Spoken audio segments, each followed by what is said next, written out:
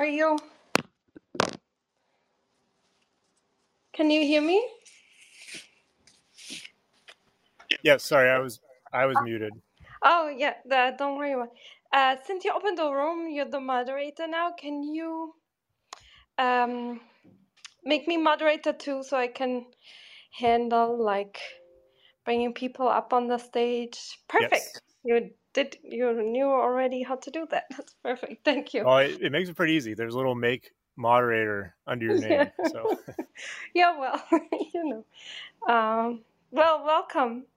And let me share the link that you sent me. And okay. let's see if it works.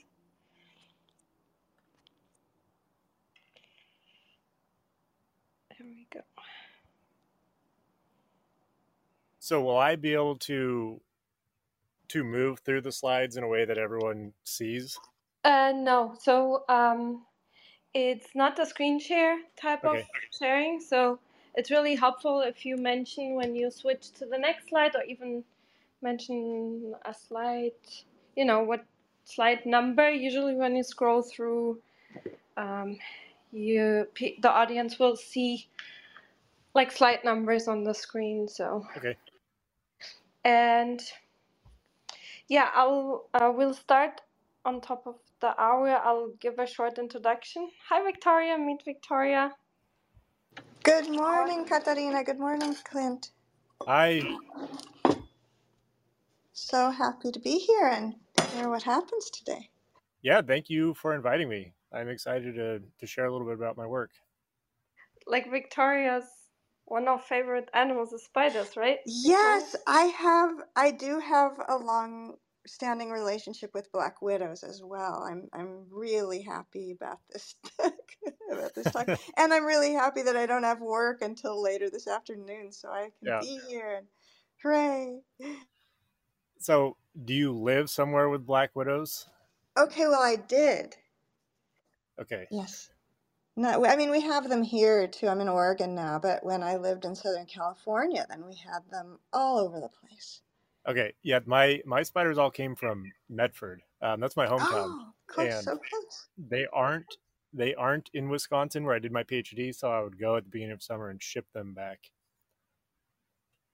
You had them.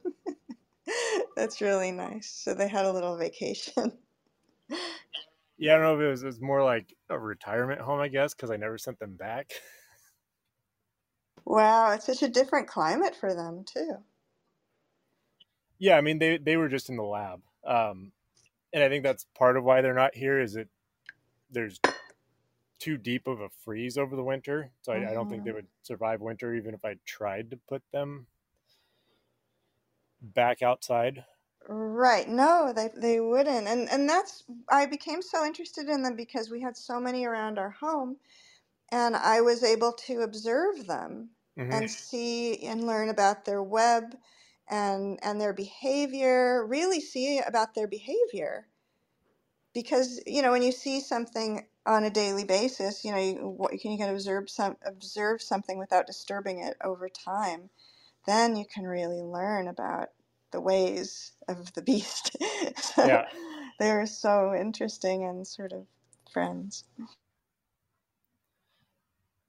Well, yeah, I'm glad you find them enjoyable too. Hopefully you also notice that they're not as scary as people tend to think once you've seen them for a Well, I while. think anything's like that. If we can back up and just and bring curiosity and put the fear away. I'm not afraid of them Mm, at all. But I mean, I respect them. I think there's a difference, and that would be great for people to get to a place of, recognize that you can have respect for, if something's dangerous, but you don't have to carry fear into that. And I always told my kids and my students, because I teach outdoor ed, don't put your mm. hands somewhere that your eyes can't go first. So, the black widow doesn't want to really meet up with us either. Yeah, that's a good lesson to learn. Is and that was actually one of the first things I was taught. When my parents would take me outside, is you you look where you put your hands, especially if we're going to be like turning over rocks and looking for bugs. Exactly, kind of like riding a bike. Yep. Make sure your eyes go there first. Yeah. So Yeah. if it's a stick, you know, then okay, do that, but be respectful that you're not disturbing someone's home. But really, their webs are so distinctive. Mm-hmm. So I think that that's again with curiosity. If we can teach, if we can teach our young, anyone or even anybody that we come in contact with, to lose that reaction strategy of screaming and running and instead be curious and notice, then you can see that's exciting to see a web that's distinctive and then think, maybe this is a black widow web. I can see it's not a, you know, a wolf spider web or sun spider Mm-hmm. web, or, you know, and then when you know a little bit, it's even more interesting. Yeah. And their webs are distinctive, so I think that makes it easier to become interested in them as well.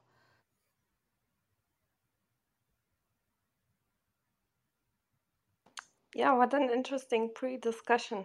Thank you. um, that's yeah, I thought your paper was really cool and novel to yeah, to look at this in spiders. So that's really interesting, and we'll talk about that in a minute.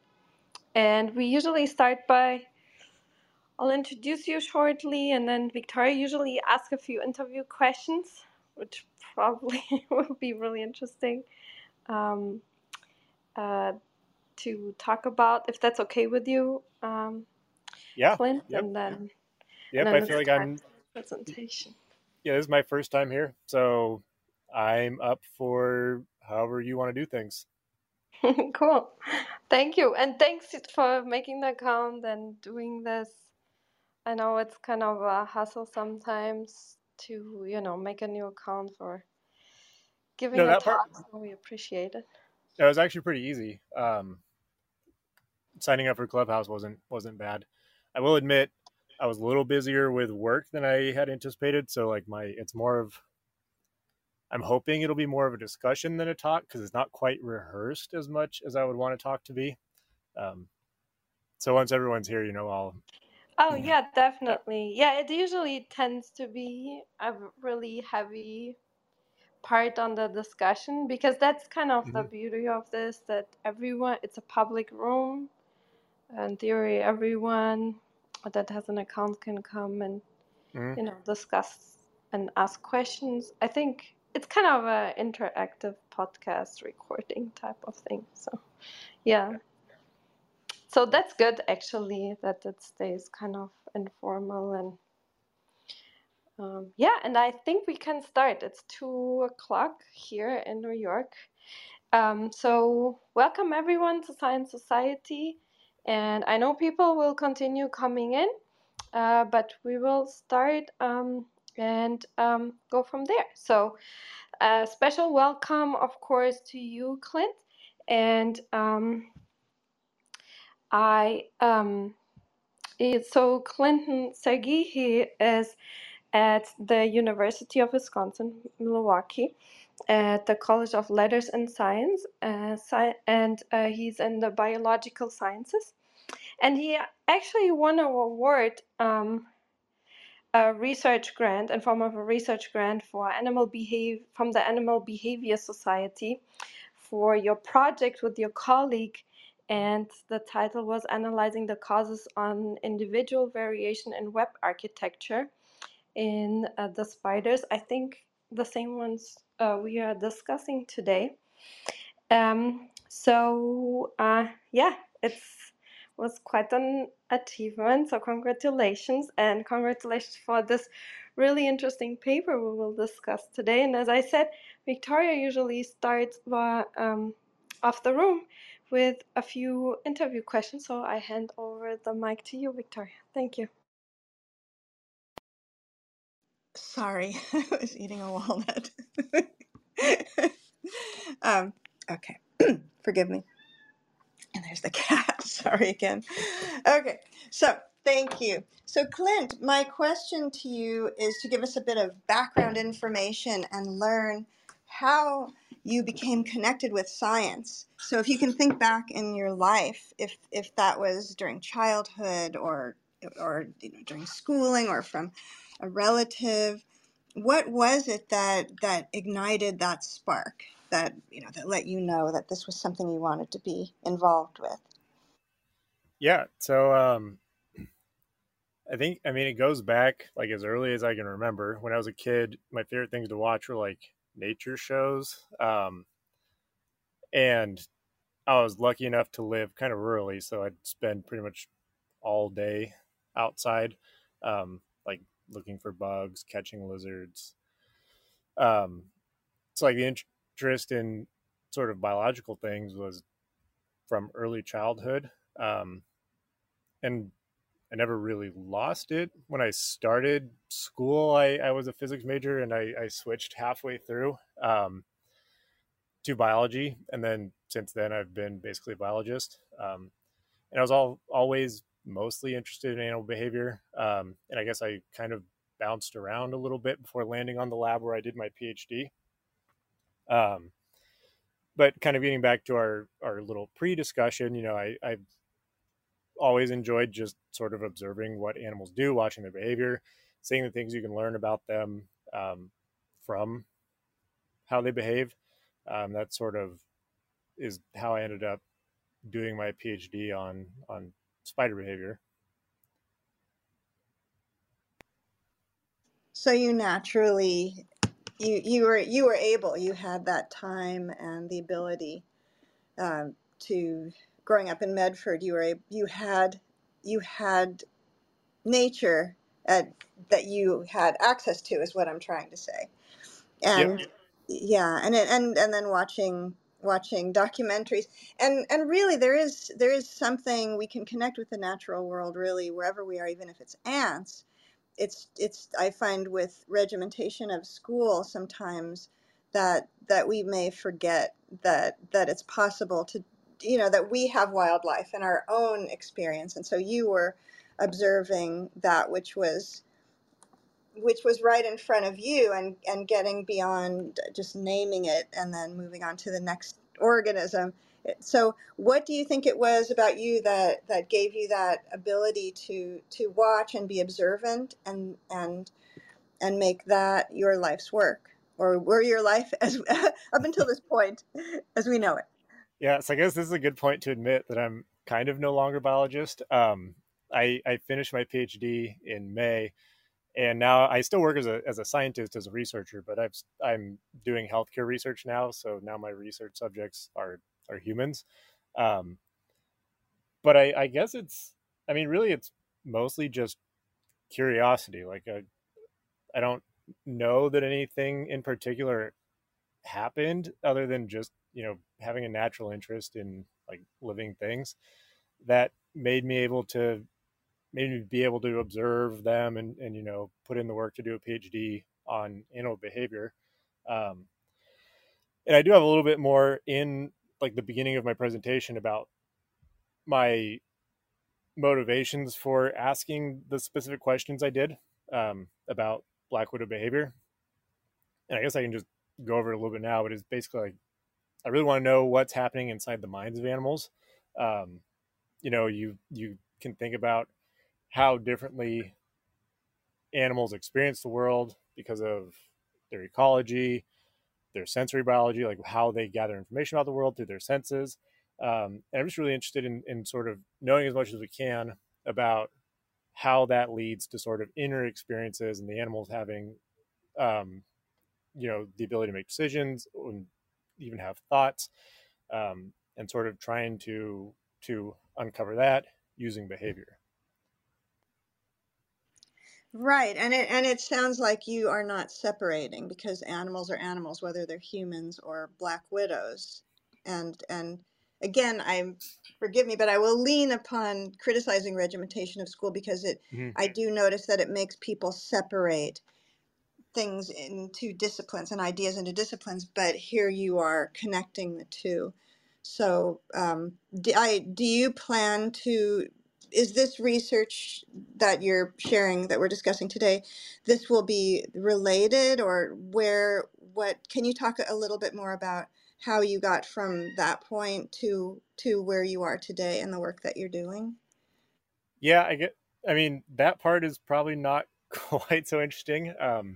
Like the work I'm doing today is more like a practical decision that I wanted a little more ability to choose where I lived and not have to be sort of nomadic, doing a postdoc or multiple postdocs, and then looking for a job um, if I stayed on the academic route. So I sort of went, I looked for a job that I could use my skills as a researcher for. Um, and I work for sort of a large health system in the Midwest, so I didn't have to move to do that, um, which was nice. I've got a family now, wife, and a son. So that's really the motivation behind doing what I do now, and I really like what I do now. But it's not biology at all. Um, and sorry, I forget if there was a second part of your question. No, that's your choice. I do want to add that while when you're when we're going into the Black Widow discussion, which we're Mm-hmm. excited about, that you may use your profile pic, your circle right there, if you do a long hold on it. If there were any photos that you wanted to share with us that may not be in your presentation, then you can slip those in there too. Okay, Or you can yeah, ask us about it too. I don't have any queued up. But Katerina shared the link to the little presentation I put together. Um, and it has, there's only one photo, but it's the best photo I've ever taken of a Black Widow. So if you want to see a Black Widow, like open the presentation and look at that picture. I use it on a lot of slides because I haven't managed to take even close to as good of a picture as that, just because I'm not a photographer. But that's where the visuals are, is in that Google Slides. All right, thank you. I'm going in. And I'd like to pass the mic to you, Clint, at this point. And you said you'd prefer more of a discussion, so we can help facilitate that with guests who would like to come up and ask you questions, or people may also put questions in the room chat. And also I want to welcome Dr. Shah. Good morning, Dr. Shah. Please meet Clint. Yeah, welcoming to Clint, and hello Victoria, Katerina, and happy Monday to you and everyone. Hi, good morning. Well, I guess good afternoon from where I'm at, but um, yeah, thank you all for having me. I'm excited to talk a little bit about some of my work. Um, I know Katerina mentioned that at least some of you had read my most recent paper, which is on how Black widows remember their prey and sort of alter their behavior um, in response to differences in memory of prey. Um, as Victoria mentioned, I'm perfectly happy to have this be more of a discussion. I do have a little presentation to put together, and the first half is sort of background information because I'm guessing a lot of you are not spider biologists. So I kind of wanted to indulge myself and just talk about spiders before I get into the actual paper. And I noticed that the title of this was Black Widows Have Spatial Memory, and that kind of ties into some of my other work, also on Black Widows. So if at any point you want to stop me and dig a little deeper into sort of the background information that I'll give before talking about this current paper, feel free. And then, so the first half again is basically a little bit of background. So if you want to follow along, I'll let you know when I'm changing slides. Sounds great. And I've just changed my pic to that beautiful photo that you took. I congratulate you on your on your photography skills. Thanks. Yeah, that the grant that Katerina mentioned, I was awarded mostly went to photography, um, material like photography equipment, because we were looking at web architecture, so we needed to be able to take high quality photos of webs. I never properly learned how to use it, but I managed to make it work for that study and got some, at least one decent picture of the Black Widow out of it. So for those of you following along, I was invited to talk a little bit about my paper, and I've just got the header here on the first slide.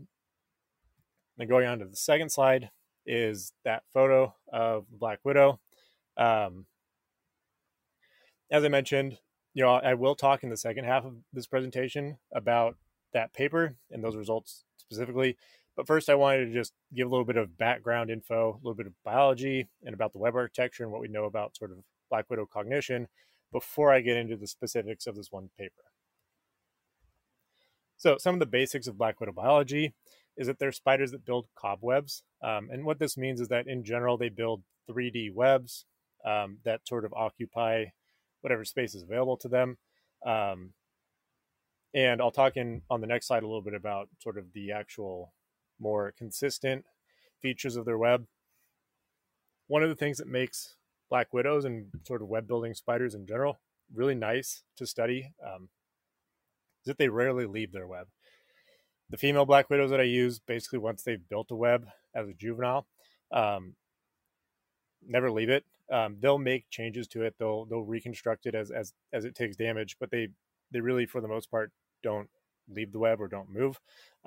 Male black widows do leave the web when they mature, but only to go look for a mate. Until then, again, they're basically living their life on the web. And sorry, I forgot to mention, now I'm on slide 3. And then this part is a little bit important for the paper I'll talk about at the end, but black widows capture diverse prey. And what I mean by that is they capture things that are both terrestrial, that they ensnare while it's walking around on the substrate below their web, and they also capture things that are flying and get entangled in the sort of upper portion of their web.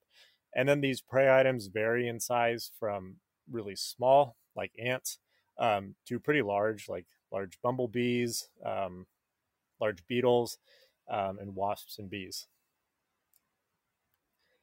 So then a little bit more about black widow webs. And here I have a picture from, this is actually one of the webs from that, moving on to the next slide, sorry.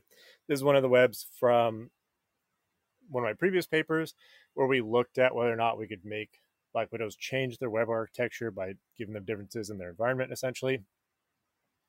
And here, this web is not very typical of what you would see if you found a black widow web in the wild.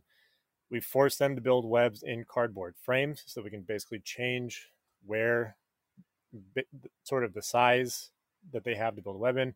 And it actually makes it really nice that they sort of make the top part of the web flat to match the shape of the box of these cardboard frames. We do it this way. So this picture of a web has two things highlighted in yellow.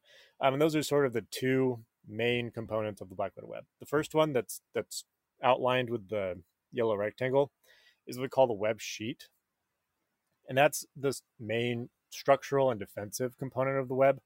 And it's made up of a tangle of silk lines, and it supports the web, keeps it off, anchors it to the substrate, and also this tangle of silk kind of affords the widow some protection from potential predators. The second component are these vertical lines.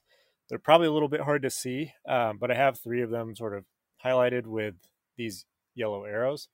And these are what we call gum-footed lines. And just like their name suggests, they have really sticky glue-like silk at the end of each of them. And that sticky silk anchors them to the substrate and also sticks to any potential prey that walks around beneath the web. So these are the main prey capture component of the web. And in most webs, there's dozens or even hundreds of these that come down from the sheet and are anchored to the substrate. And in most prey capture events, what happens is prey walk around, they hit one of the little bits of sticky silk at the bottom of a gum-footed line, and it sticks to them and detaches from the substrate. And then these lines are under kind of a lot of tension. So it'll actually lift the prey up a little bit. For larger prey, it won't actually lift them off the substrate, but for small things, I've actually seen like little crickets and stuff kind of get picked up into the air. And then the prey is kind of attached to that line, and the black widow is able to come down and secure the prey and then take it back and eat it. And the last component, that's not really much of a web component, but is sort of where they live. On the left side of this image, there's a triangle of cardboard. That's a retreat we give them, and the widows sort of set up their home, their retreat, inside of there. In the wild, they usually have like a crevice or a hole or something that they would make a retreat, but it's where they go when they're not out on the web, either building or waiting for prey or capturing prey. And the 3 bullet points that I have on this slide aren't very important for the actual paper I'll talk about at the end, but I just like to point them out that spider webs and the web architecture is the result of behavior. So differences in how a spider makes decisions about building its web result in differences in web architecture. And then a really cool thing about spider webs is that they're a semi-permanent record of behavior. So this makes it easy for us to study the behavior that resulted in the web, because we don't necessarily have to capture it live. We can come back and look at the web later on after it's already been built. So that's sort of an overview of the Black Widow webs. And now moving on to slide 5, I want to talk a little bit about spider cognition and focusing on web building spiders. As I mentioned, their environment is almost entirely their web. They hardly leave it, and it sort of comprises pretty much their entire environment.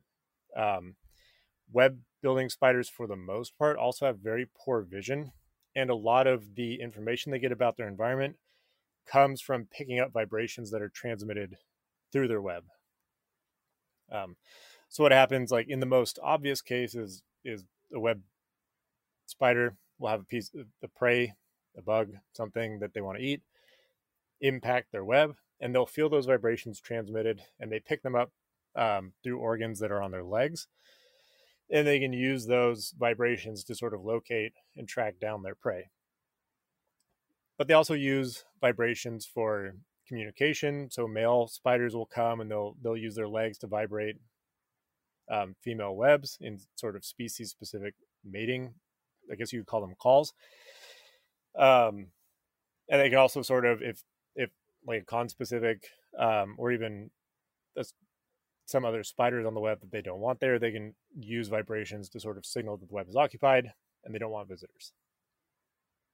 And then this last bullet point on this slide is sort of the overarching theme that connected all of my PhD chapters and is what sort of motivated the questions behind the paper that I'll talk about in this presentation. But thinking about whether web spiders have internal representation, so like, do they store information in their mind about their environment? And the answer that we already knew for some spiders is yes. So they can remember things like the location that they captured prey on the web, where different features of the web are located. So you can you can sort of trick spiders into thinking their retreat is in one spot when it's in another. And then certain web building spiders also can remember like the relative number of prey. So they can tell the difference between having caught 2 prey and 1 prey. And they can have preferences for more prey versus larger or smaller prey.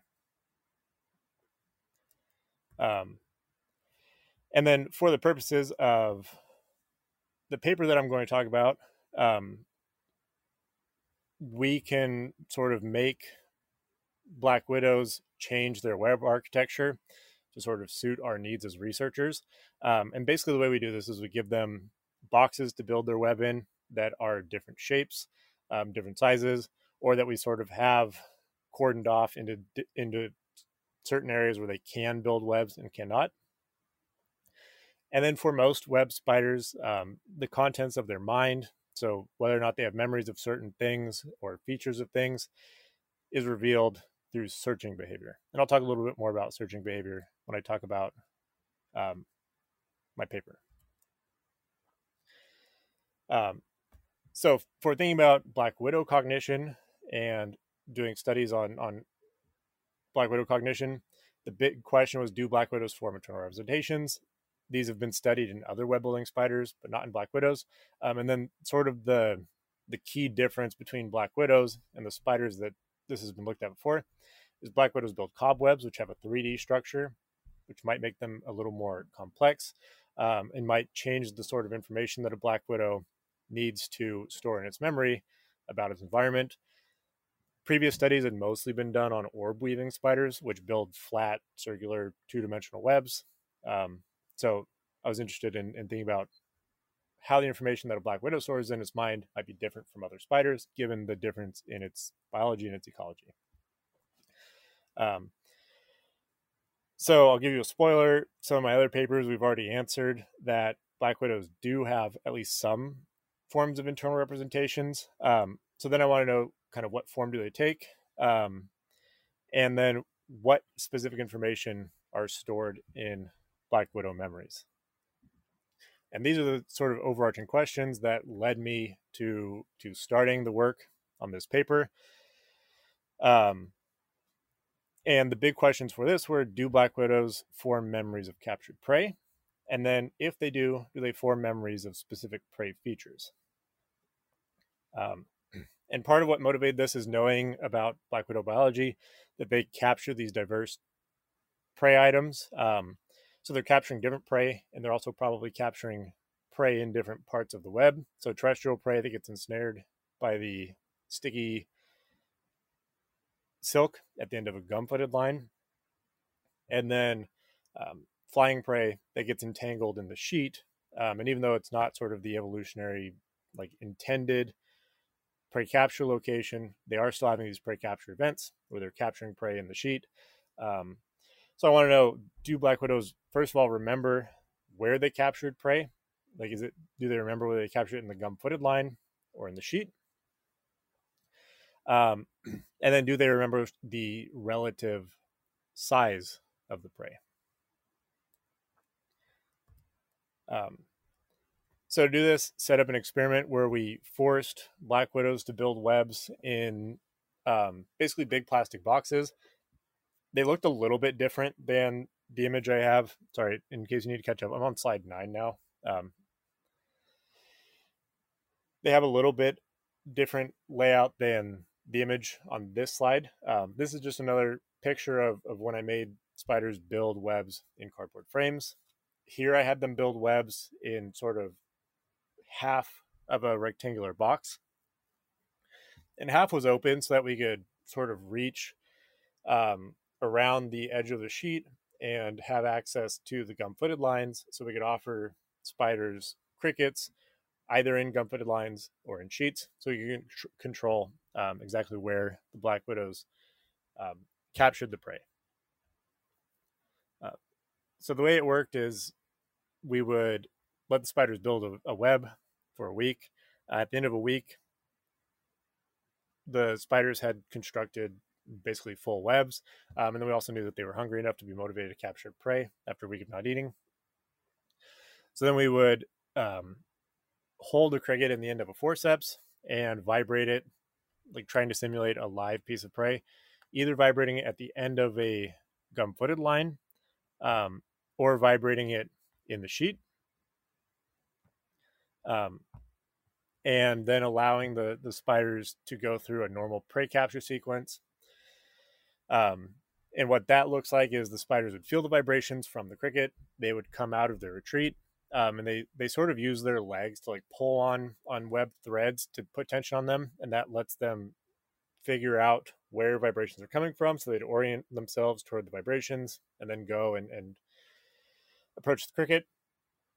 And then they use prey capture silk, which is kind of like real sticky silk that they flick out of their spinnerets using their back legs, and it comes out like globs of glue and sort of coats the crickets. They would flick that on the crickets, and then once the crickets are sort of coated in that and subdued to the point that they couldn't be dangerous, then the black widow would bite the cricket to paralyze it. And the last step is sort of cutting the cricket out of the web using their mouth, and then beginning to carry it back to the retreat. At the point where those spiders started to carry the cricket back to the retreat, we would grab the cricket with forceps and cut any silk that is anchoring the cricket to the spider with scissors and steal the prey. So there we'd given the spiders the whole experience of capturing prey either on the gum-footed line or in the sheet, allowed them, the time it took to handle the prey and get it wrapped up and begin walking back to the retreat, and then we stole the prey. And we know from past experiences that when you steal prey from a web building spider, they search around, they have a memory of having the prey, and they'll search around their web looking for the piece of prey that you stole. And searching behavior in these spiders looks like it looks pretty random, but they sort of walk around their web, pulling on threads and changing directions often, and sort of waving their legs around to feel for any prey or any threads that they can pull. So it's pretty easy to tell searching behavior from other behaviors. And so we would just watch the spiders for an hour after stealing the prey and record sort of whether or not they searched and then how much searching the spiders did. And then within looking at searching behavior, we looked at first the likelihood that they searched. So just yes, no, did the spider search or not? How many individual bouts of searching did a spider do? Because they would search for a while, stop searching, and then go back to it. And then did they search on the floor? So did they descend from their sheet down the gum-footed line to the floor of the enclosure and search there? And differences in searching on the floor or just walking around on the sheet where they would normally be was sort of our assay for could they remember where they captured a piece of prey. And then just yes or no, did they search, was the assay for whether they remembered the prey at all. Because this is the first time we've looked at this searching behavior and memories of prey in black widows. So we did all that. And the short version is they definitely remember that they captured prey. So there were pretty much every spider that we stole prey from did not search. And now I'm on slide 10. And the right two bars on this slide, on the figure on this slide, are the percent spiders that searched in the spiders that experienced prey being stolen. And then the left three bars are our control spiders. So these are spiders that we did not steal prey from. We included them to basically control for the effect of the disturbance we're causing, and make sure that spiders are searching because they remember having prey stolen and not just because we're disturbing them and they're searching for some other reason. So these labels, full feed, make whole, and sham theft, those are the controls. Basically, the full feed one, we gave the spider cricket and left it alone until it was done eating. And that was anywhere from like 2 to 6 hours later. And we just watched if they searched at all during that time. The make a hole, we didn't give the spider a cricket, but we cut a hole in its web to sort of simulate what happens when they cut the cricket that they've captured out of the web before they bring it back to the retreat. And then for the sham theft spiders, for those, we did everything the same as the treatment spiders, but we gave the cricket back immediately after stealing it. So they had the disturbance of having the cricket pulled away from them, but then we gave it back. And even those spiders almost never searched. And then when they did search, it was not sustained as long as spiders that we stole prey from. So the first question, do black widows have memories of their prey? The answer is yes. They're far more likely to search when prey has been stolen. And then getting into whether or not the black widows remember features of their prey, when we looked at the number of search bouts, and this was sort of our proxy for search effort, because we considered that it's a better indicator of a spider deciding to search to see them make a separate decision to continue searching than it is to just record sort of the overall length of searching, because one 40-minute bout of searching, we can't tell whether that spider is actively deciding to continue searching for 40 minutes because it remembers that it lost its prey, or if it just is continuing searching because that's what it had been doing 1 second ago. But if a spider at minute 40 is deciding to engage in its third or fourth or however many bout of searching, that indicates to us that it still has a memory of the prey, and it's actively deciding to continue searching for it. So there we again found that spiders, and this is on slide 11, spiders in this left panel where I have a bar graph, spiders in the treatments searched in more bouts than spiders that were in our control groups. So among the spiders that did search in the control groups, they didn't search as many bouts as the spiders that had experienced prey theft. So again, more evidence that spiders do have memory of the stolen prey. But as far as looking at whether or not black widows differed in their search effort based on where they captured the prey or the relative size of the prey, there was no difference. So site of prey capture, the relative size of prey, and then an interaction between where they captured the prey and how large it was. None of those were significant when looking at just the overall number of search bouts. Now, the interesting part is that when we looked at whether or not spiders searched on the floor, so these again are going down to the floor of the enclosure and searching, and they're not just localizing their search to the sheet where they would normally be walking around. We found that spiders were more likely to search on the floor at all when they had larger prey stolen.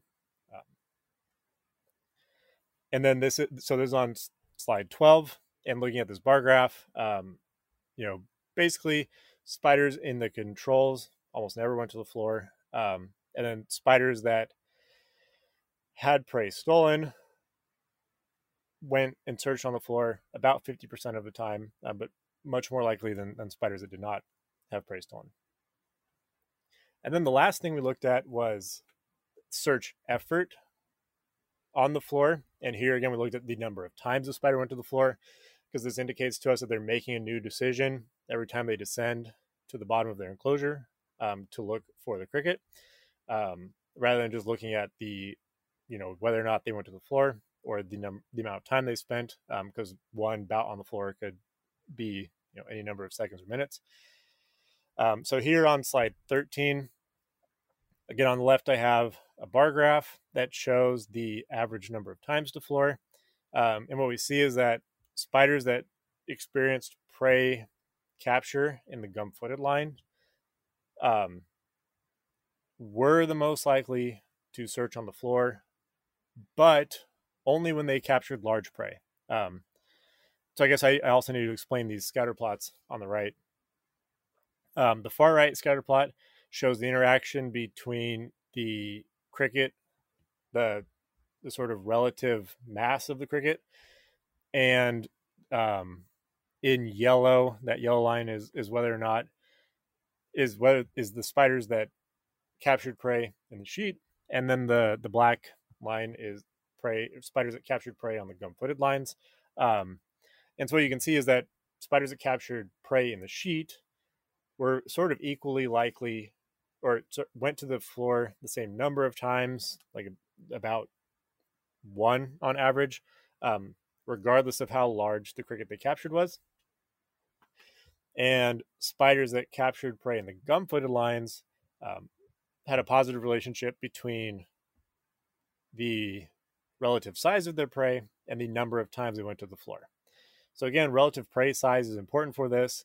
And spiders do appear to remember where they captured their prey, so they'll search more times on the floor, but that memory is only evident when they're looking for larger prey. So for whatever reason, they don't care to invest more time looking on the floor of the enclosure for relatively smaller prey, but they will for relatively larger prey. And then sort of just the takeaways from this recent paper is that black widows do form memories of their prey. And the memories of their prey include information about both the relative size of the prey and where that prey was captured. And then the features that they store in memory, for whatever reason, we can't tell the difference between whether they're only used or only stored when prey is captured in the gum-footed line. But there's this difference where the black widows basically only alter their behavior for larger prey if it was captured, or for prey captured in a gum-footed line if it was a larger relative prey. So that brings me to the end of what I had prepared. So now I'm happy to answer any questions, dig deeper into any parts of this, sort of, let me know what you want to know about. Thank you. Yeah. Go ahead, Katarina. Go ahead. No, go. I just wanted to thank you, Clint. This was such a great talk, and it's so interesting to me, this work. So we really appreciate it. But Victoria also wanted to say something. Thank Well, there we go. Oh wait, Abyss wants to come too. Hey, Abyss. Yes. So first of all, thank you so much for your talk, and I wanted to thank you also for use of some of your terminology that you were saying that you stole the prey. from the Black Widow. I found that very respectful. And also that you mentioned that the search, there's when they were searching after prey was removed, that it may look random, but it actually isn't upon your closer observation. And my question, well, I have so many, but I'll just ask one.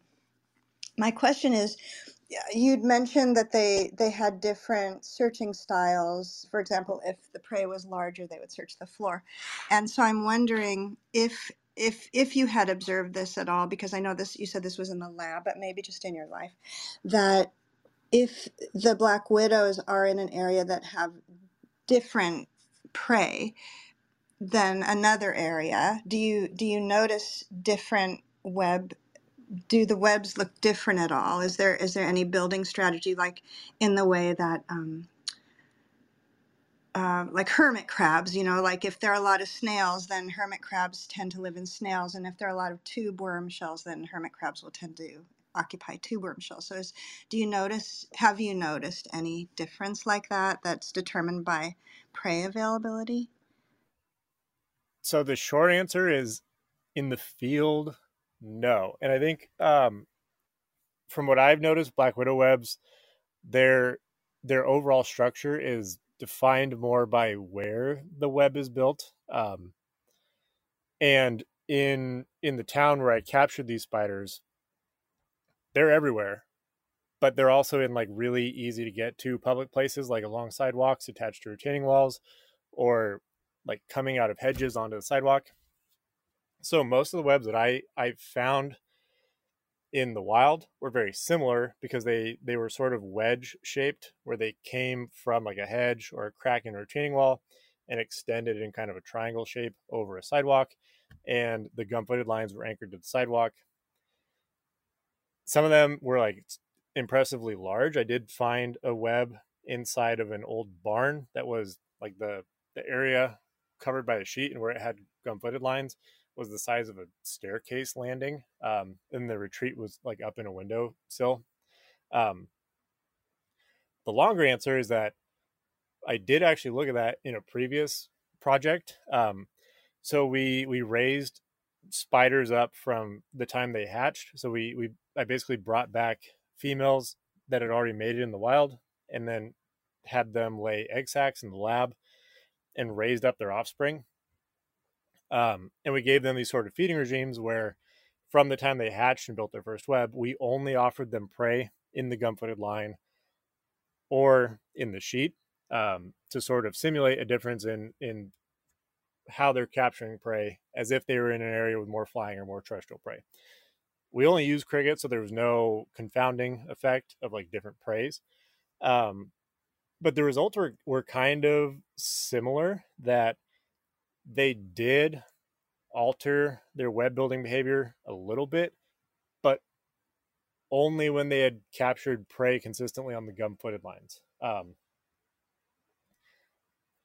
So basically what that means is we gave, and I guess I should mention, we did have a control sort of treatment of spiders, where each time we fed them, we alternated whether we gave them prey on the sheet or the gum-footed line, so they had equal numbers of feedings for both. And so relative to the spiders that were fed only in the sheet, and the spiders that were fed in alternating locations, the spiders that were only fed in the gum-footed lines produced more gum-footed lines as adults. But there were no other differences in web architecture. Sorry if that's like a very confusing sentence. I can explain more if you want. No, it's great. We just want the truth. We Yeah. want your observations, not, we don't want you to answer to our question. We hope that you'll answer to your knowledge and interest. And it's so sweet to recognize that they remember, and so they're responding to what you're giving them, and they're altering their architecture.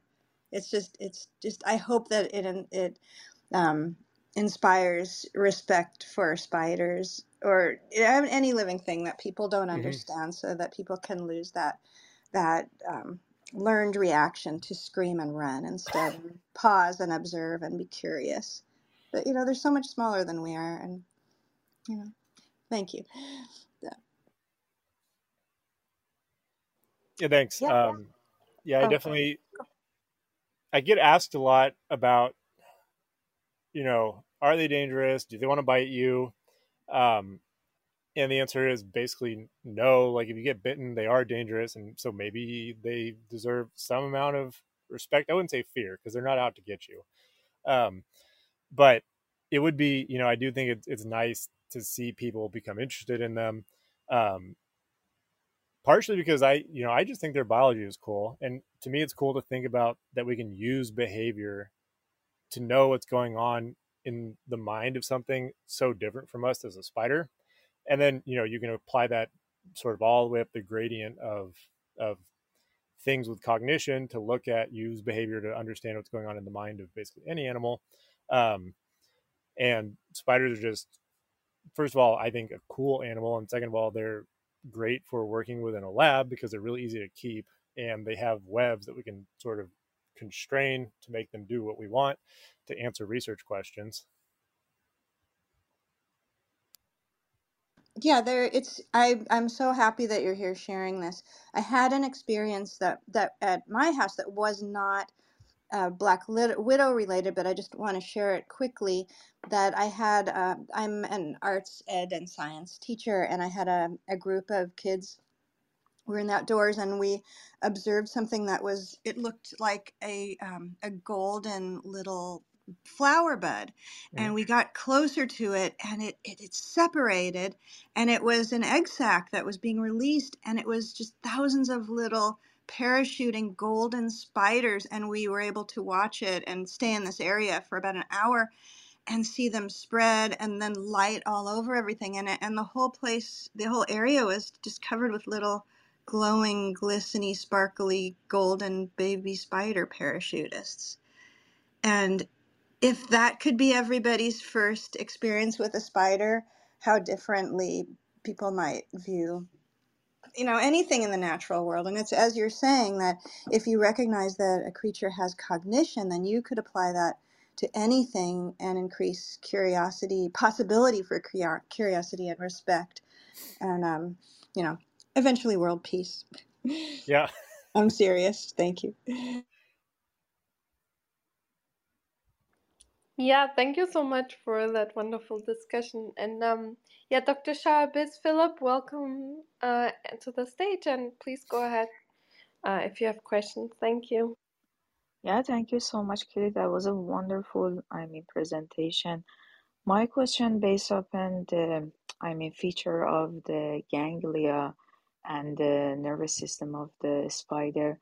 Did you find any kind of transcriptomics and genomics information out of that? And also, I was just wondering to ask you about the REM sleep that they are experiencing in a spider.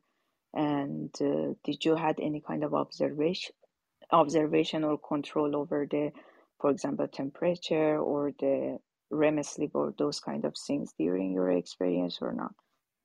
Yeah. So, yeah, very interesting questions. I hope my answer is not disappointing, but I basically just looked at behavior, um, and did basically nothing for looking at like the neuro anatomy or neurofunction of the spiders. Um, we in my lab we try to set up studies where we look at behavior and we can control for alternative explanations. Like if we're thinking about like what's stored in memory, we try to set up experiments so that we can use behavior to uncover what's stored in the memories without having to rely on looking at the neurobiology of the spider by controlling for and removing possible alternative explanations. And then as far as web building spiders go, there's really no one that I'm aware of who's doing a lot on like looking at their ganglia. There are people who've looked at the brains of jumping spiders, and I think they're interested in those more because they're considered like the smartest spiders. They have actually really good vision, and they have eyes with a retina that share a lot of similarities with how mammal eyes work. And then they're sort of famous as spiders can be for being able to do like problem solving and very what are considered like complex cognition tasks. So people tend to be a little more interested in looking at jumping spiders that way and less at web building spiders. And then I personally don't know of anyone who's been looking at sleep in spiders or in black widows. I do know people have been looking at it in other bugs, and even I read a paper a few years ago where people had looked at states in jellyfish that looked like sleep. Um, but other than that, that's not really something I have a whole lot of experience with. And if you want to compare the size of the brain of this specific spider with the size of the body, what percentage, I mean, is that bigger in comparison to this other spider, and how you evaluate it? Yeah, so that I think it depends on the spider. As far as other spiders, like I think the largest relative brain sizes you would find would be in jumping spiders, and they have regions of the brain dedicated to processing information from their eyes, and those are pretty large and well developed regions.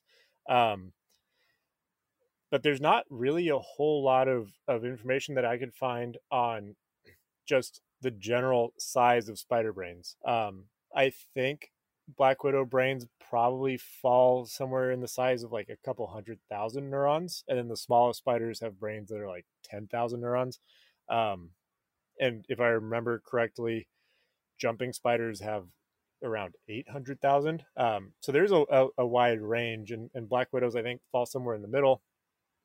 But we really don't know yet sort of how their brain size affects their ability to do certain cognitive tasks.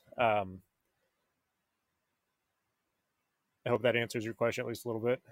For sure. Thank you, Clinton. I'm passing to the next person.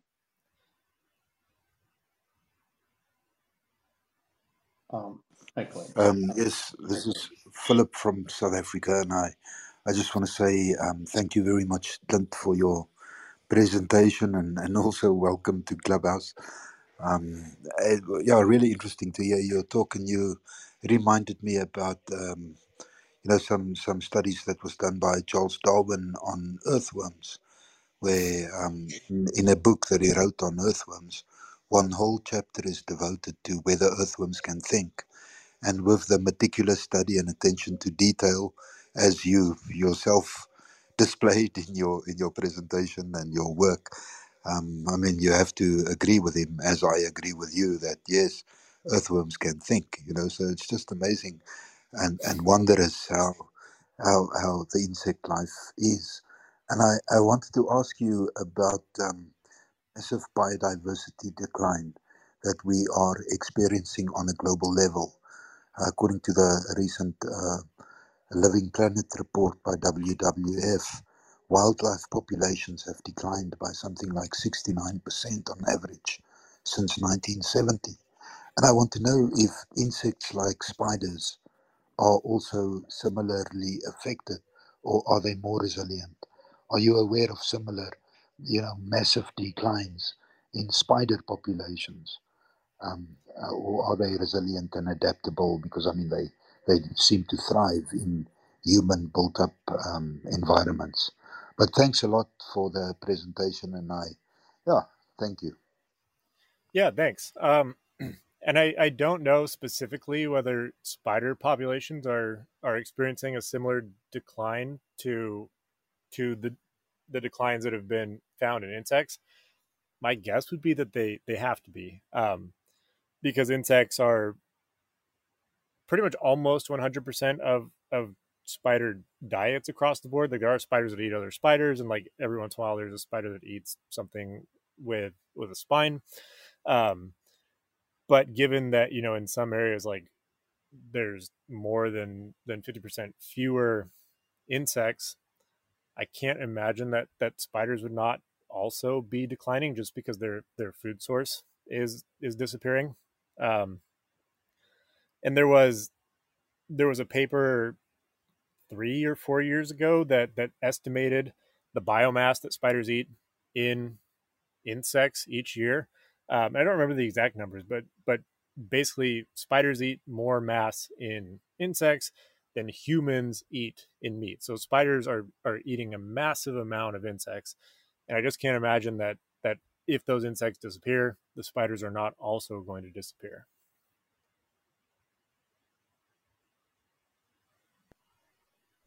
Thanks. Fascinating. Thank you very much.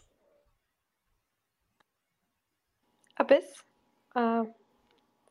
you want to try? Go. Can you hear me now? Yeah. Yes! Yay! Yes. Yep. Awesome. Yeah, sorry about that. Yeah, thanks, Scott, and thank you, Clint. This was a really interesting presentation. I'm always fascinated about like arachnids in general, like how they adapt, because like they are, I don't know. I mean, like I find them like instinctively fascinating.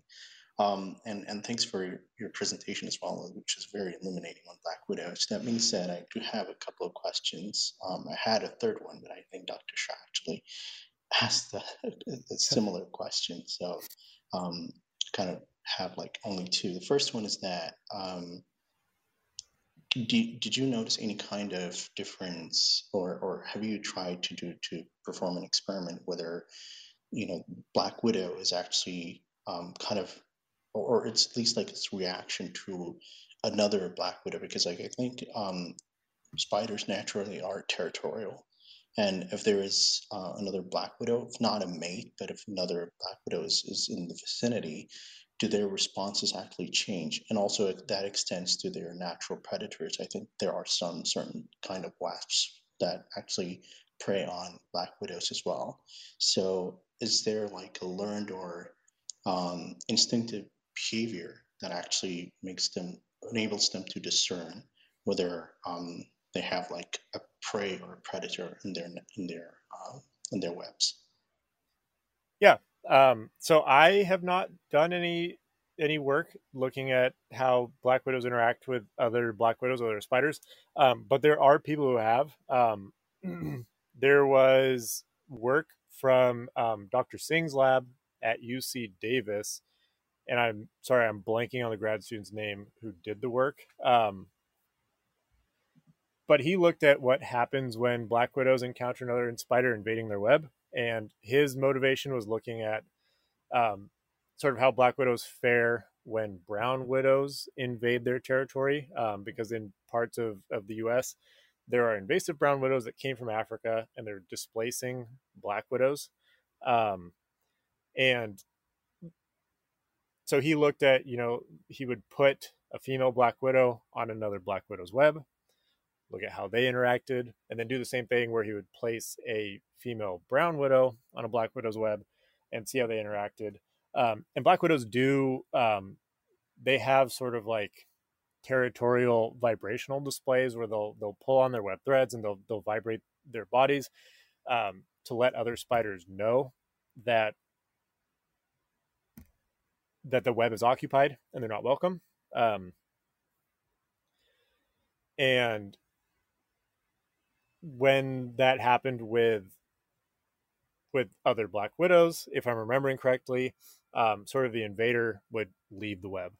So the spider that had not built the web would basically almost always be sort of scared off by the defensive territorial display of the resident of the web. And then the story was kind of the opposite. When a brown widow was the invader, they weren't scared away, and they would either eat or just end up sort of crowding out the Black Widow that built the web. And so the hypothesis was that these spiders are actually able to displace Black Widows and sort of take over their territory. And for the second part of your question,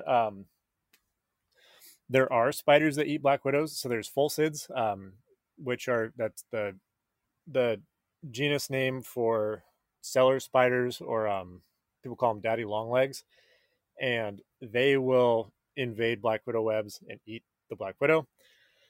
And I noticed, I'm sort of guesstimating, probably like 5 to 10% of Black Widow webs that I found when I was capturing spiders to bring to the lab had no Black Widow but had a pholcid on them. So I'm guessing that those Black Widows had been eaten by the pholcids.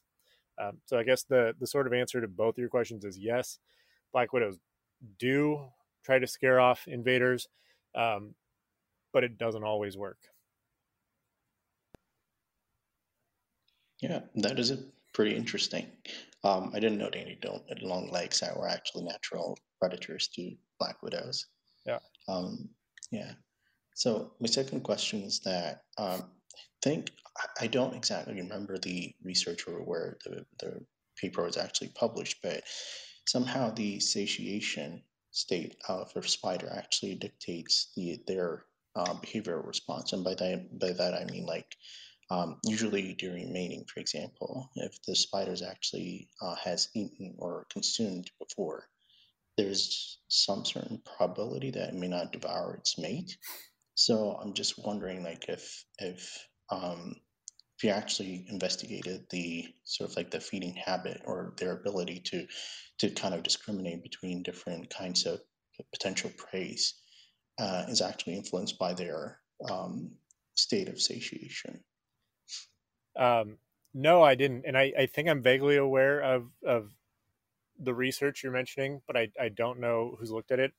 There is work from Todd Blackledge's lab, and I forget where he is, but he does a lot with black widows, or at least he used to. And they looked at how differences in satiation result in differences in web architecture. And what they found is that black widows that are satiated will actually alter the web architecture to be more functional for defense than for foraging. So when they fed black widows a lot, they ended up producing relatively fewer gum-footed lines, and then they put more silk into the sheet, into the tangle that sort of protects them from approaching predators. Um, Now, black widows, and I think probably most web building spiders, as far as discriminating like prey from, I guess the first short answer is I don't know if they can discriminate different types of prey um, by the vibration. I actually wanted to test if they could sort of tell like things that were good food um, apart from things that were not good food based on vibration, like where we plan to like artificially vibrate the web using different patterns and either give them a piece of prey associated with that vibration or use a different vibration and give them something that's not prey. But there I found that like testing, trying to find things that the black widows wouldn't treat like prey was basically impossible. For example, I shook a paperclip in the web as if it was a prey, and the black widow went through all of the stages of prey capture up until the point where it tried to like bite and paralyze the paperclip. So as far as that goes, I don't know if they can discriminate different prey vibrations and tell what they're about to capture. But for mating and for communicating between black widows, they do have different vibrations. And male black widows and males of pretty much any web building spider will approach the web of a female, and right at the edge of the web, they'll start doing their species specific mating vibrations. So they use their legs and their abdomen to generate vibrations that the female should recognize as coming from a male black widow. Um, and then if the female is receptive and has not mated yet and is ready to mate, she will then vibrate back to the male to sort of signal that she's approaching. And then the male will very cautiously sort of continue vibrating and approach the female and try to initiate a mating. And then it's not from vibrations, it's from sensing chemicals that the female is putting off. But male black widows can tell whether a female black widow has mated or not, and they'll actually avoid the webs of females that have mated because those females are more likely to eat the male. Black widows will mate multiple times, but for the most part, females will mate once, and then they'll just treat anything else that comes to their web as prey. Gotcha. Thanks for that. I guess my last question was related to the neurobiology, but you're doing behavioral experiments. I was going to ask if there was like a grid cell correlate. So these are cells that encode position in mammalian brain, and they're mostly actually like hippocampal neurons in the pyramidal neurons in the hippocampus the dentate gyrus. But yeah, just wanted to ask if there is like a neurobiological correlate to grid cells that enables them to position themselves in their environment. But yeah, thank you for that. I would love to have an answer to that. And so what I'm about to say is totally speculation. But I think probably, and then I didn't talk about it really at all, but one of my other papers for my PhD was we looked at sort of how black widows navigate their web. And we found that they use path integration to navigate. So they're remembering as they move around the web, their cumulative distance and direction from where they are on the web back to their retreat. So basically, no matter where they are on the web, they're able to just take a direct line back to the retreat, which indicates that they're storing this path integration vector. That doesn't tell us, what we want to know about whether or not they have grid cells. But basically, anytime there's a new paper that comes out on sort of the neurobiology of bugs, the story is that it's way more similar to mammals than we realized. And I've sort of gotten, from Victoria, and then I think it was from Philip, sort of these ideas about not separating humans from other animals as far as thinking about them as like being able to think or not.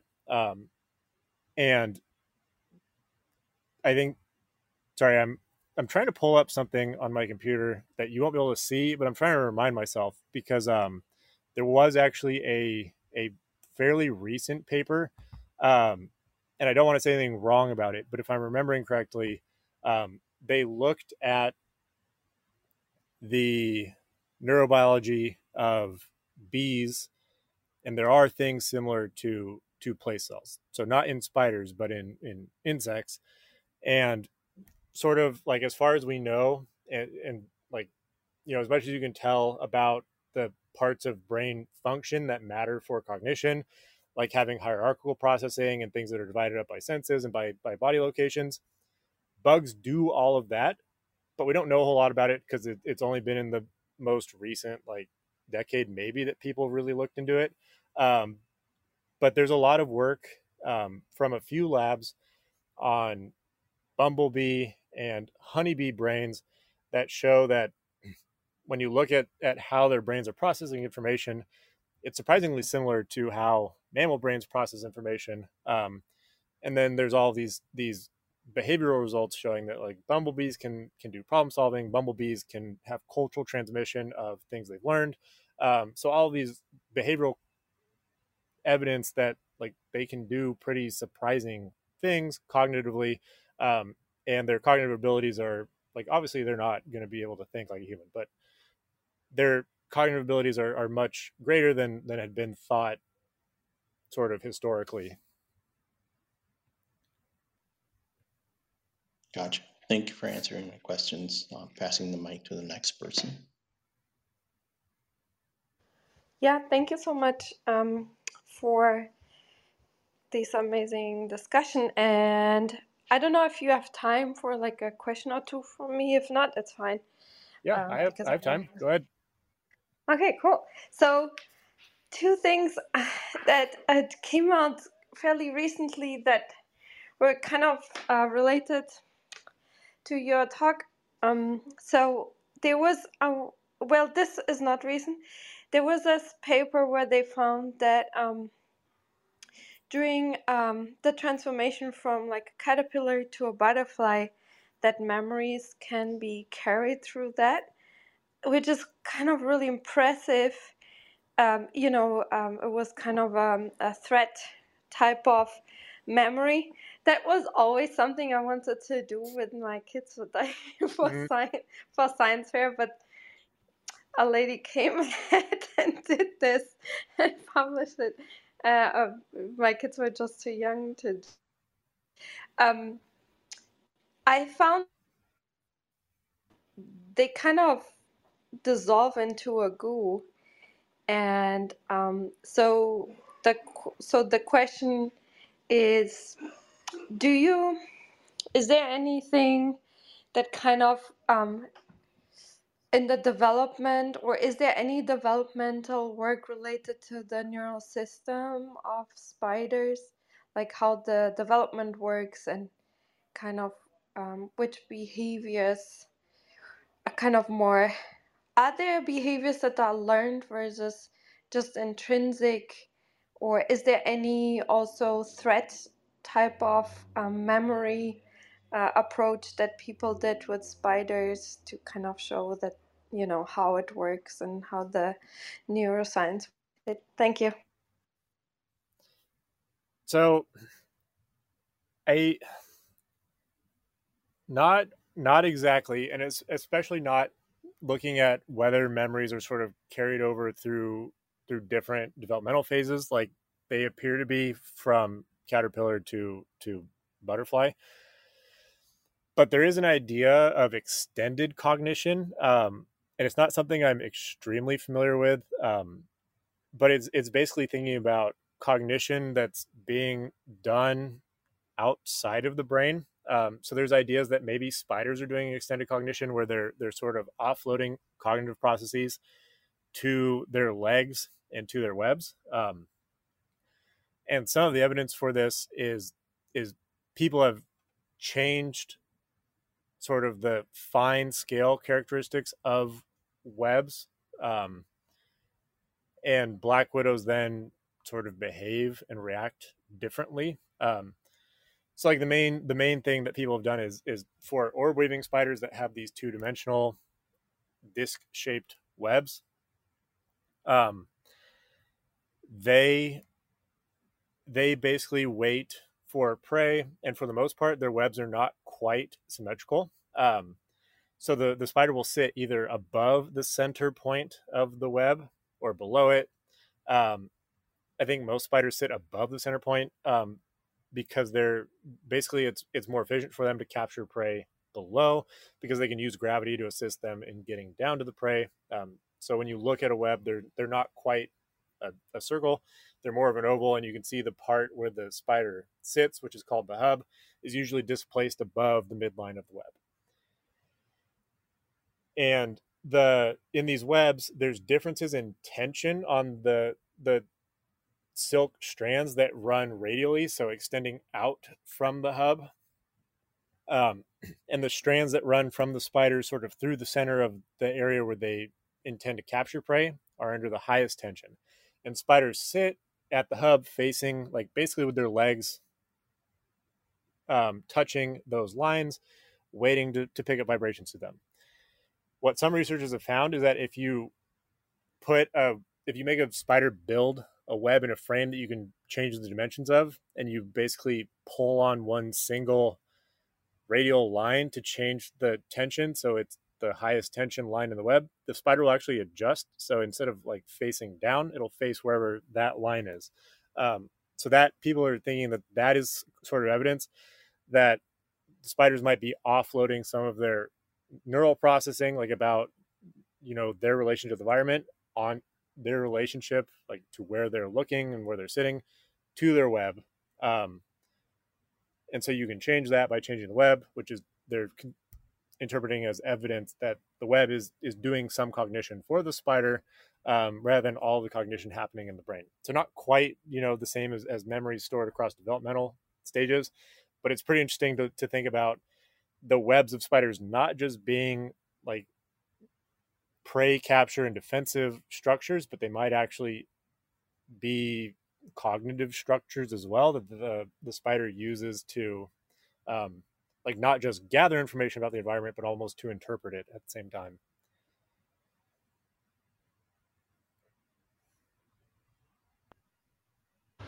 That is so fascinating. So they are kind of using an algorithm, a computer. Very simple form. Our spiders are the only ones that do this. Could you interpret as kind of a writing, and so, and all the spiders use the same kind of codes for that? Is that true? Like, if one spider stores some sort of memory in their web, others can read it easily, or is it maybe a spider from one state, let's say,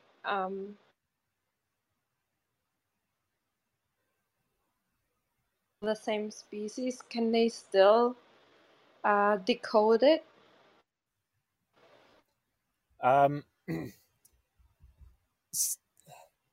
I think probably. So there is also work that was done by someone else who, like, similar to me, they've moved on from doing Black Widow stuff for practical reasons. But he did work during his PhD and postdoc where he looked at what happens when you transplant spiders from one web to another using Black Widows. Black Widows also have like what biologists consider personality, or like consistent behavioral traits. Um, and the personalities of spiders are usually like Black Widows are classified as either bold or shy, and bold spiders are more likely to attack prey and and use their web for foraging, and shy spiders, it's much harder to get them to attack prey, so you can give them prey, and just the likelihood that they go and try to wrap it up for any one prey capture event is lower than for a bold spider. And then bold spiders also build more gum-footed lines, even when you control for other things like satiation. So there's these weird personalities where spiders both have the behavior of being aggressive, and they build webs that are and they're more likely to forage, and they also build webs that are structured more for foraging. When you swap a bold spider onto a shy spider web and vice versa, they don't remake the web to fit their personality. They sort of remake their personality to fit the web. So a bold spider on a shy web becomes shy, and a shy spider on a bold web becomes bold. But it's not just like that, a bold spider isn't going to make a shy web because you make it tear its web down. They also looked at whether there's consistency within individuals in how they build webs. And like a bold spider is going to build a bold web. But for whatever reason, when you put a bold spider on a shy web, it acts shy. So there is some amount of this potential extended cognition that can alter the spider's behavior, even if it's, sort of the product of a different spider. Wow, that's so fascinating. That is so cool. I'm learning so much. Thank you for this, and that's so interesting. Um, the the other question is regarding the vibrations, like, and how they communicate with each other. Is there, or did anyone try to influence? I read today news article that a group managed for humans to make a device through tactile vibration to communicate music basically to people, like the this vibration eliciting devices are on the around the arms, I think, and then they kind of found a way to do that, to map out basically music vibrations, and then put it on the pulse basically of people. And um, are there tools like that, and that people kind of try to manipulate or change behaviors, or would it need to be like a combination of spider web combined with vibration type of thing? Is that the most important two cues, or what do you think? Yeah, I think probably off the top of my head, I don't know the answer to that. I don't know of anyone who's trying to, like, there are people studying like the mating behaviors of web building spiders, so they're looking at the specific signals that males use um, to let females know that they're another spider that wants to mate and not a prey item. um, I don't know if there's anyone trying to sort of alter vibrations to change spider behavior. But if you let me get a little bit, like tiny bit off topic, there is work in a jumping spider called Portia. The genus is Portia. Um, and these are spiders that eat other spiders. So these are jumping spiders that eat web building spiders. And these jumping spiders will actually pretend to be the males of the spider species that they're trying to eat. And they'll do exactly what you're talking about. They will try out different vibration patterns when they get to the web of a female spider until they land on one that the female interprets as being a male, and then comes and approaches the Portia and gets eaten. Um, and then the cool thing is that it doesn't make a difference for the spider that got eaten, but the Portia they will learn which vibration patterns work, and that'll be the first pattern they try when they find a next female spider sitting on a web. And then of course if it doesn't work, they'll run through. I don't know how they decide which vibration patterns to try, or if it's in like an inherited thing, or if it's learned which ones to try, but they'll run through those again until they get to one that works.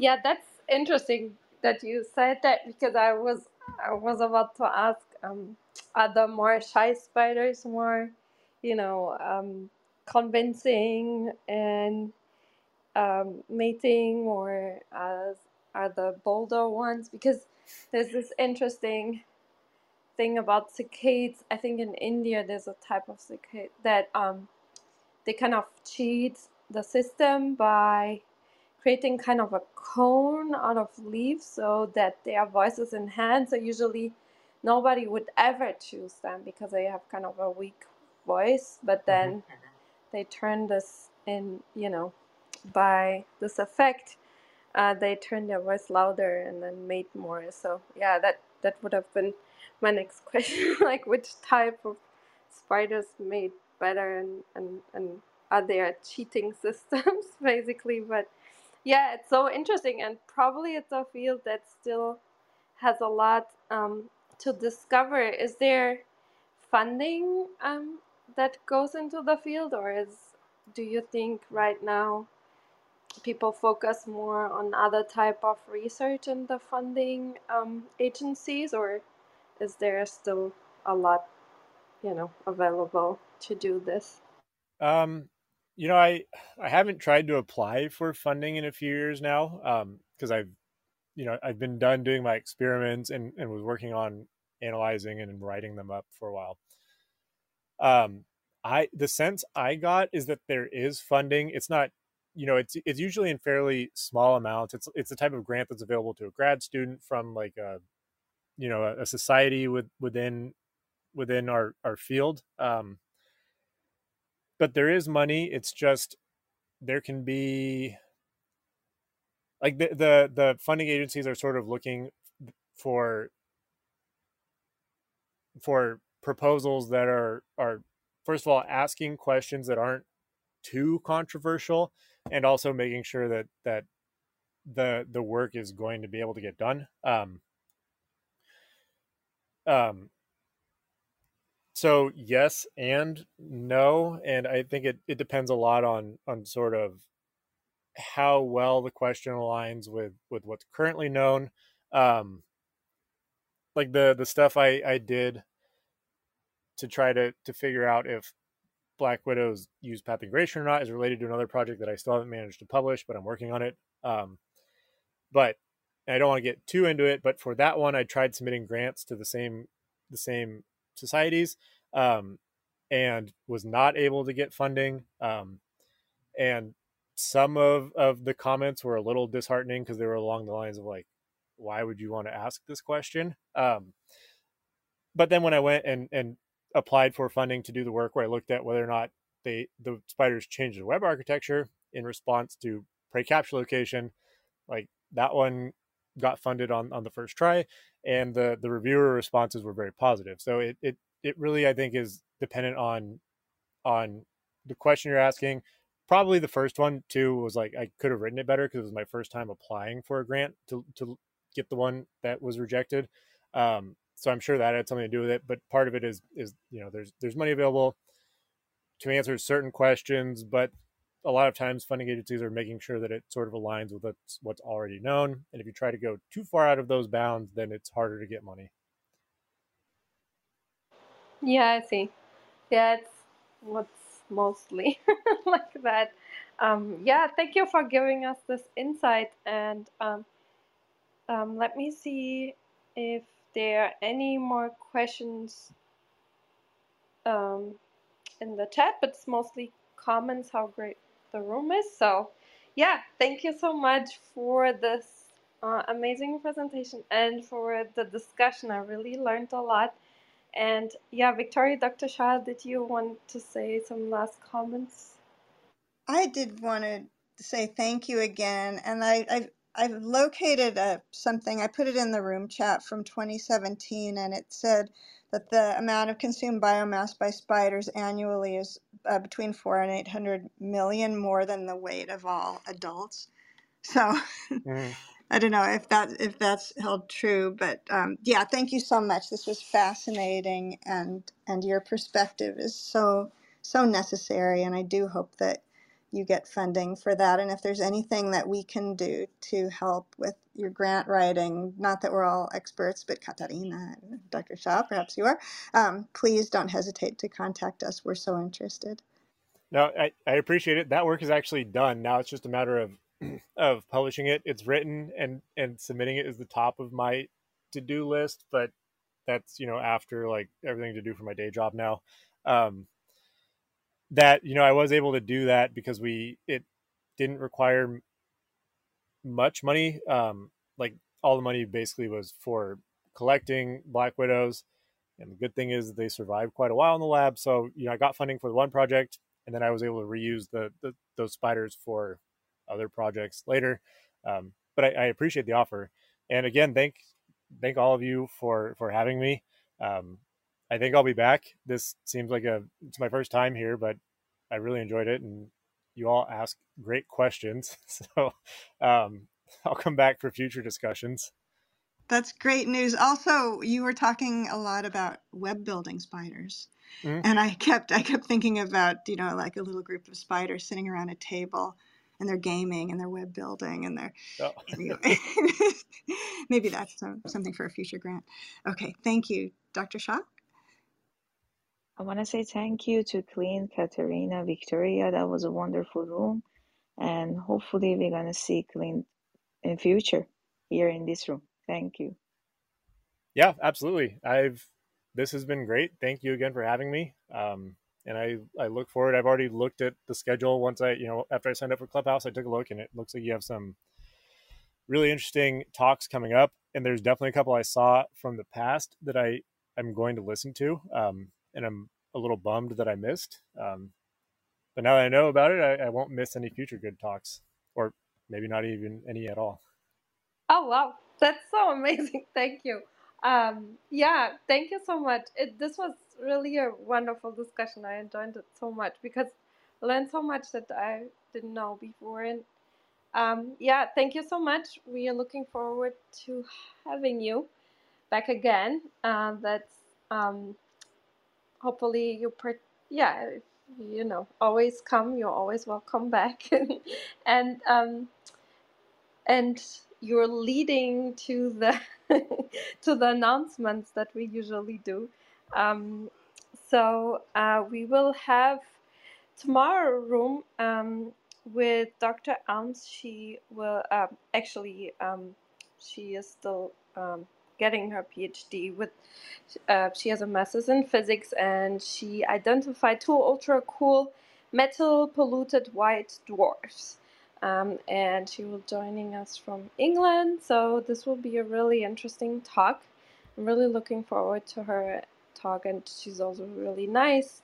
And then on Wednesday we'll have Dr. Feldman, and he has been working for a long time on effects on meditation and so on, and how they influence behavior, emotions.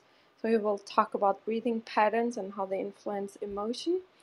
And Dr. Cohen will talk about autonomous micro robots with little artificial brains, how I managed to do that. And then on Friday we'll have another archaeology room.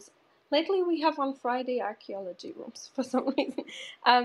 Ancient cave art discovery with 3D photogrammetry, which he will talk about the technology development and then also about the discoveries. So, yeah, thank you everyone for coming. I hopefully hear you all back soon. And thank you so much, Clint. This was so much fun and so interesting. We really appreciate it. Thank you. Yep. Thank you. Bye, everyone. Bye. I'll close the room in 3, 2, 1.